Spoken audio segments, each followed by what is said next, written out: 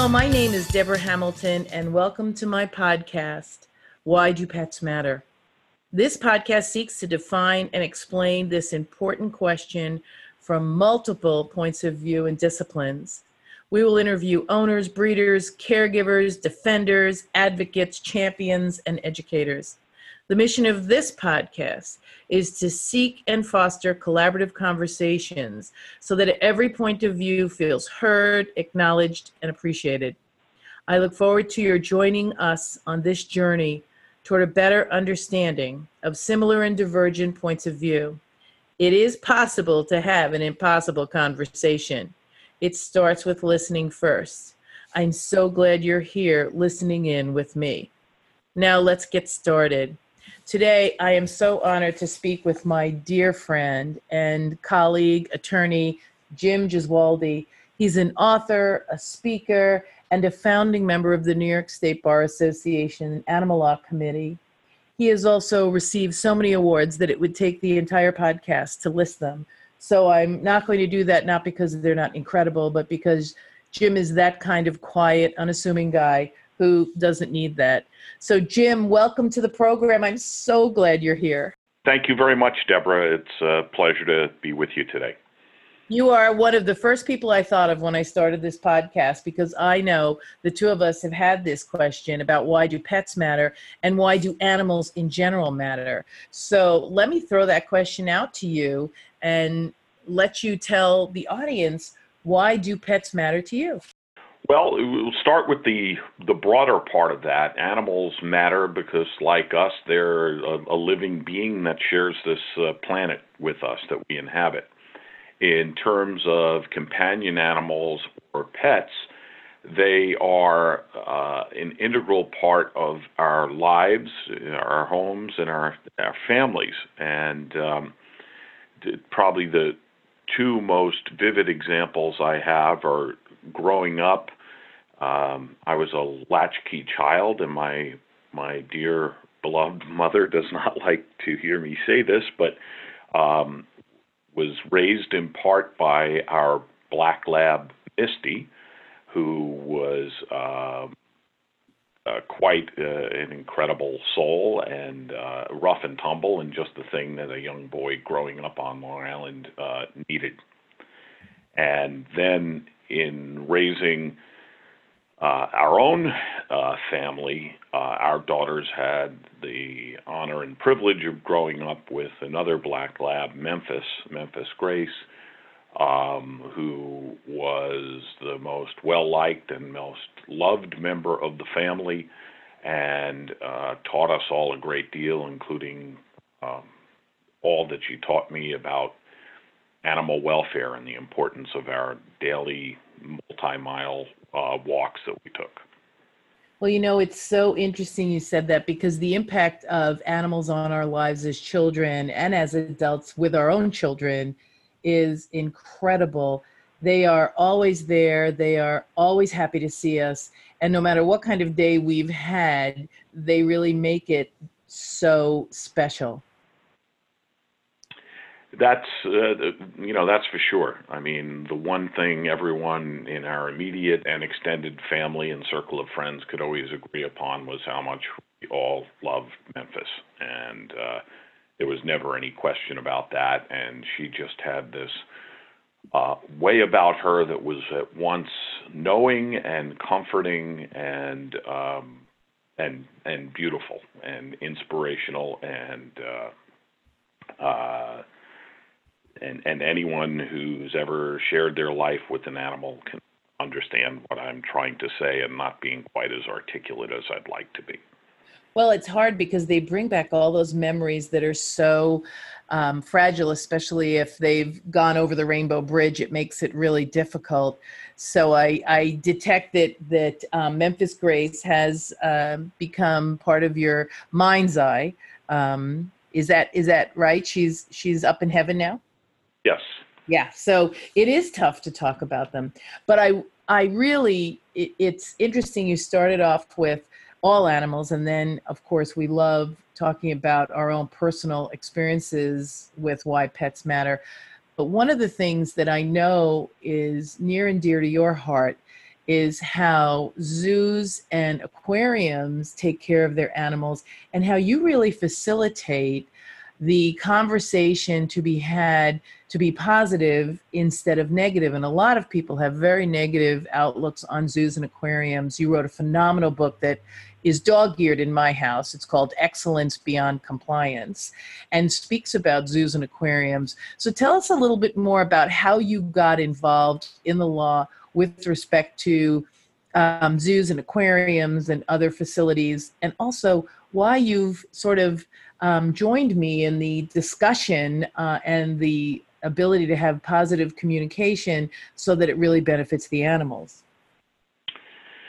Sure, Deborah. Let me go back 30 years ago. I was a burnt-out young lawyer at a very fine global law firm, and I wound up spending a week with dolphins and cancer patients and cancer survivors. And I was the only non-cancer impacted person in the group. I was the only male in the group.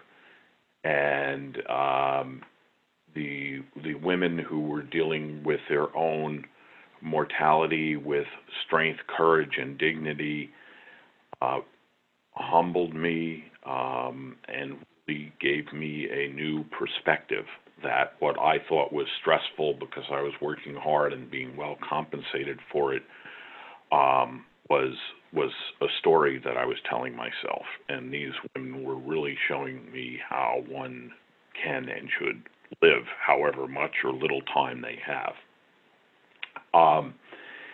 And I also met and fell in love with the last surviving flipper from the original TV series from the 1960s, a dolphin by the name of Little Bit.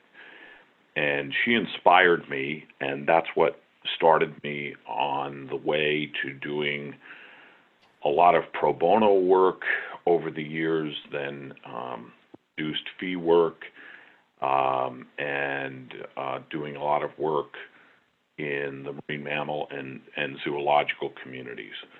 And one of the first things that I did after that initial encounter was come home and start reading and studying the animal rights literature. I've continued over the years to learn and study different perspectives, different people, and wherever possible to interact with and work with people with different perspectives, because it's a great way to learn, and it's a great way to improve the work. That was how I started, and 30 years later, my practice is now exclusively animal law, largely concentrating on zoological and wildlife matters and the animal welfare, the Federal Animal Welfare Act.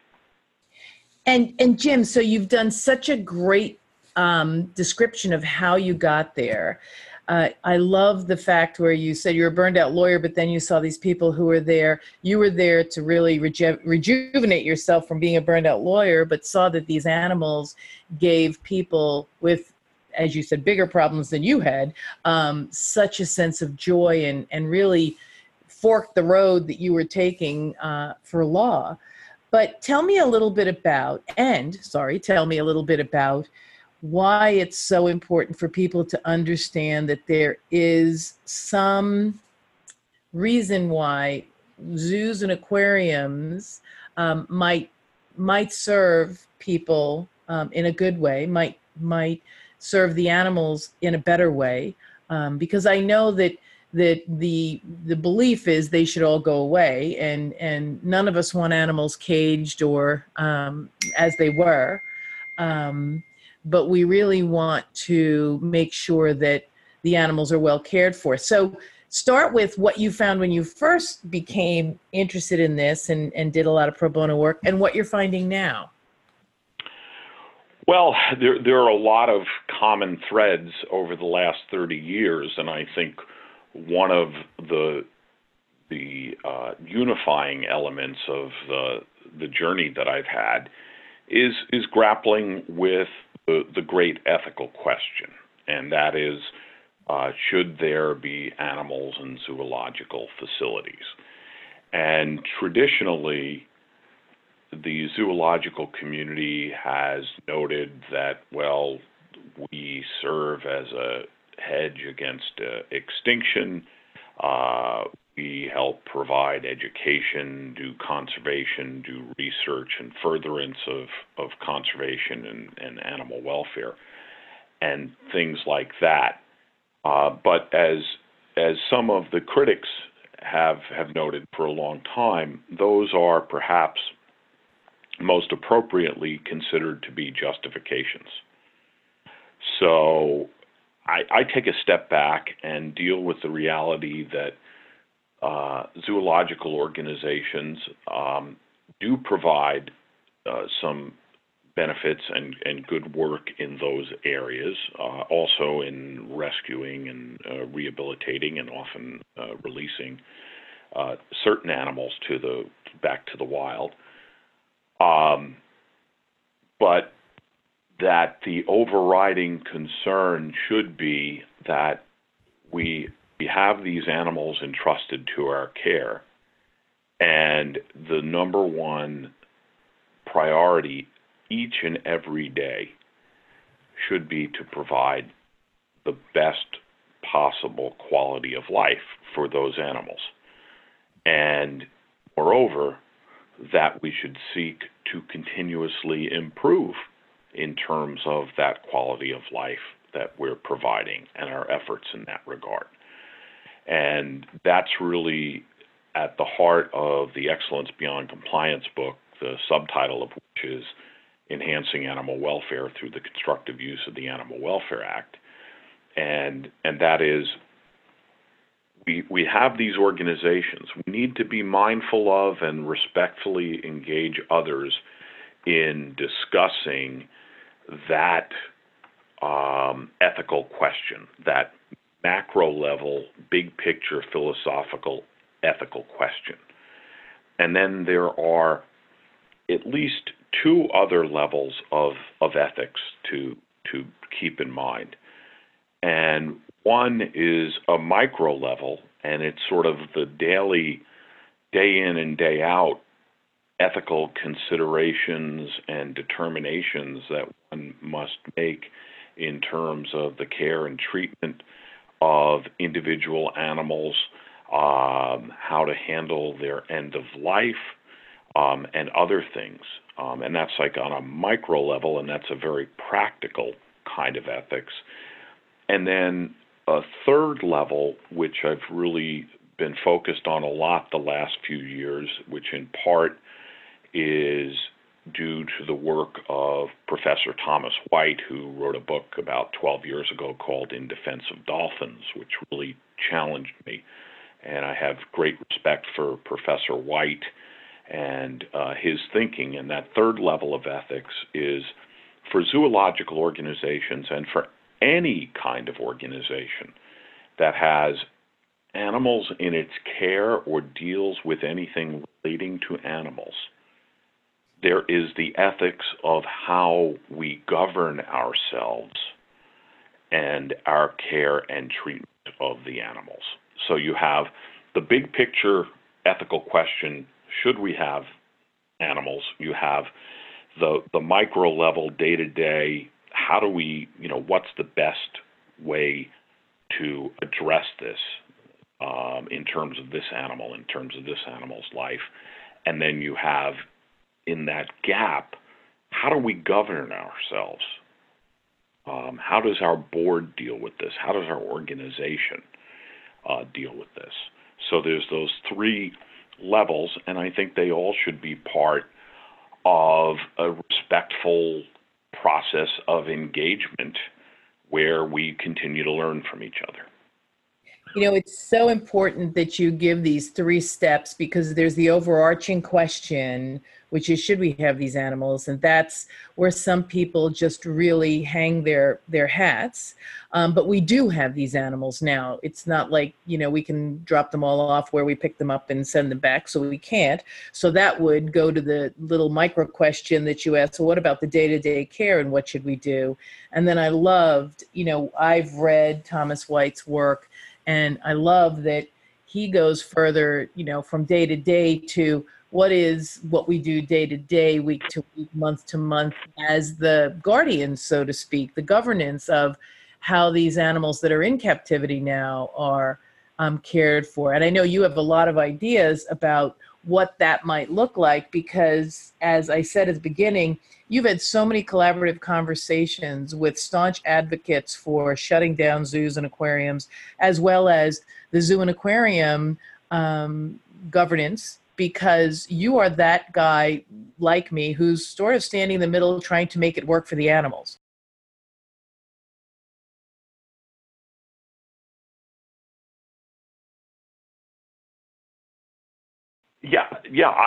There's no substitute for constructive conversation. You learn, you grow. If you're thoughtful and understanding, you hopefully build relationships. And I know I've built many relationships. Some where people were tremendously helpful to me at first, or others where I would like to think I tried to help them as best I could. And over the years, we've found new and creative ways to help each other and to help animals. And that's really important. Conflict sometimes can be an agent of change and improvement, no doubt. Sometimes it's necessary. But the way I try to approach things is I think that there are a lot of other means that we can use before we get to that point. It's so good. I love that conflict absolutely creates the venue in which a conversation can be had to better change and improve the lives of the animals. I mean, look what zoos and circuses and aquariums look like 40 years ago, and look what they look like now. And some of them have been taken away. And was that the best outcome for the animals who were in that facility? I know we've had this conversation that, maybe not, maybe so. Sanctuaries are always a wonderful alternative. Are there enough? So the conflicts that arise, we can either really inflate the conflict, which I know you and I are not necessarily proponents of, or, as you said before, have a constructive conversation. We're not going to always agree, but if we can find some common ground on which to move forward, that I think is what you and I feel is in the best interest of the animals. Mm-hmm. Yes, and that's the important thing. The important thing is to always remind ourselves that our work should be about the animals and how we can best serve them. And I'm very fortunate the last 4.5 years I've written this regular column for the San Diego Zoo Global Academy, their online training platform for the zoological world, and for others, actually. And in that, I've explored a lot of these very issues. And the column is called Getting Better All the Time, and it focuses on continuous improvement in animal welfare, but it deals with other things. And one of the columns that I refer to quite often was where I laid out what I consider to be the principles of constructive engagement. We're basically thinking about ways in which we can improve to better serve animals, making our ideas better collaboratively whenever possible, taking action and collaboratively if possible, keeping thoughts and actions focused on improving and helping animals, and then being grateful that we have this opportunity to do it. And That is so perfectly put, because it really is about them. And if we could take our own personal feelings of being attacked or not respected out of the picture and be part of the solution, that's such a great way to put it. Thank you.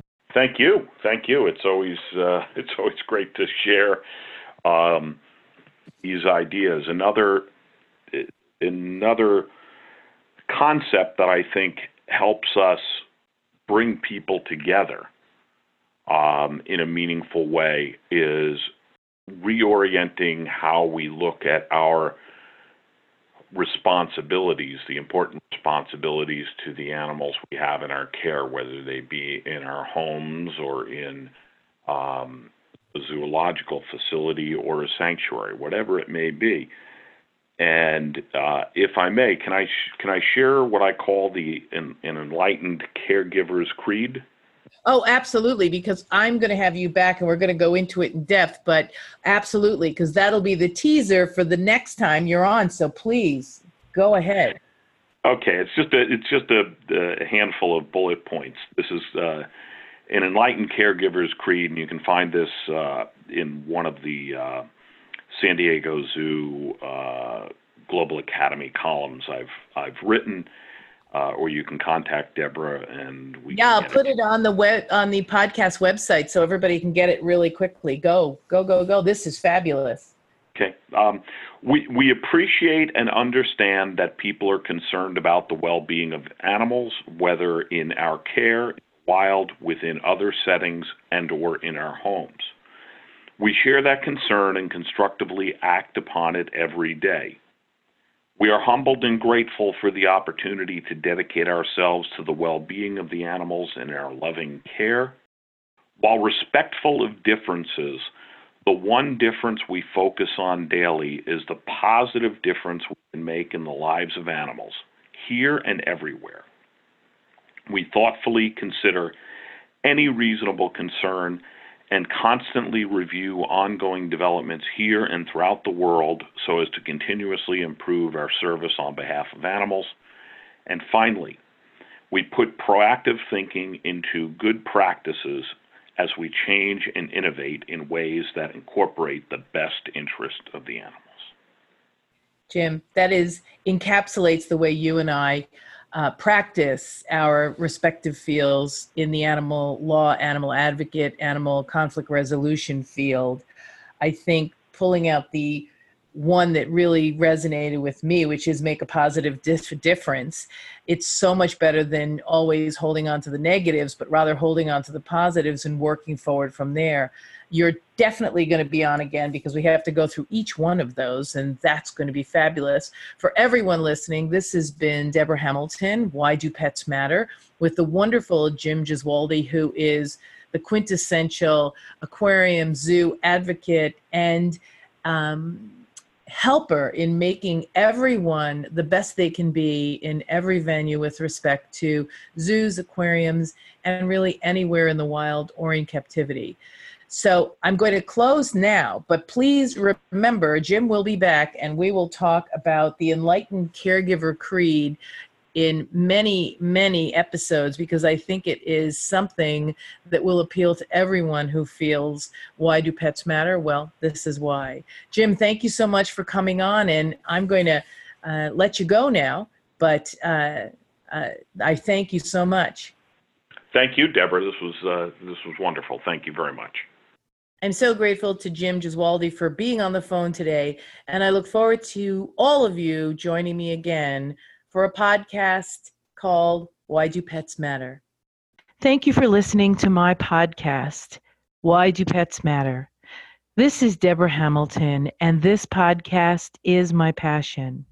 Do you have a great guest or idea for a topic you'd like me to explore? Go to my website and click Contact at Hamilton Law and Mediation. That's Hamilton Law, Law, and And, Mediation, Mediation.com. Until next week, our pets do matter. This is Debra Hamilton, thanking you for being here.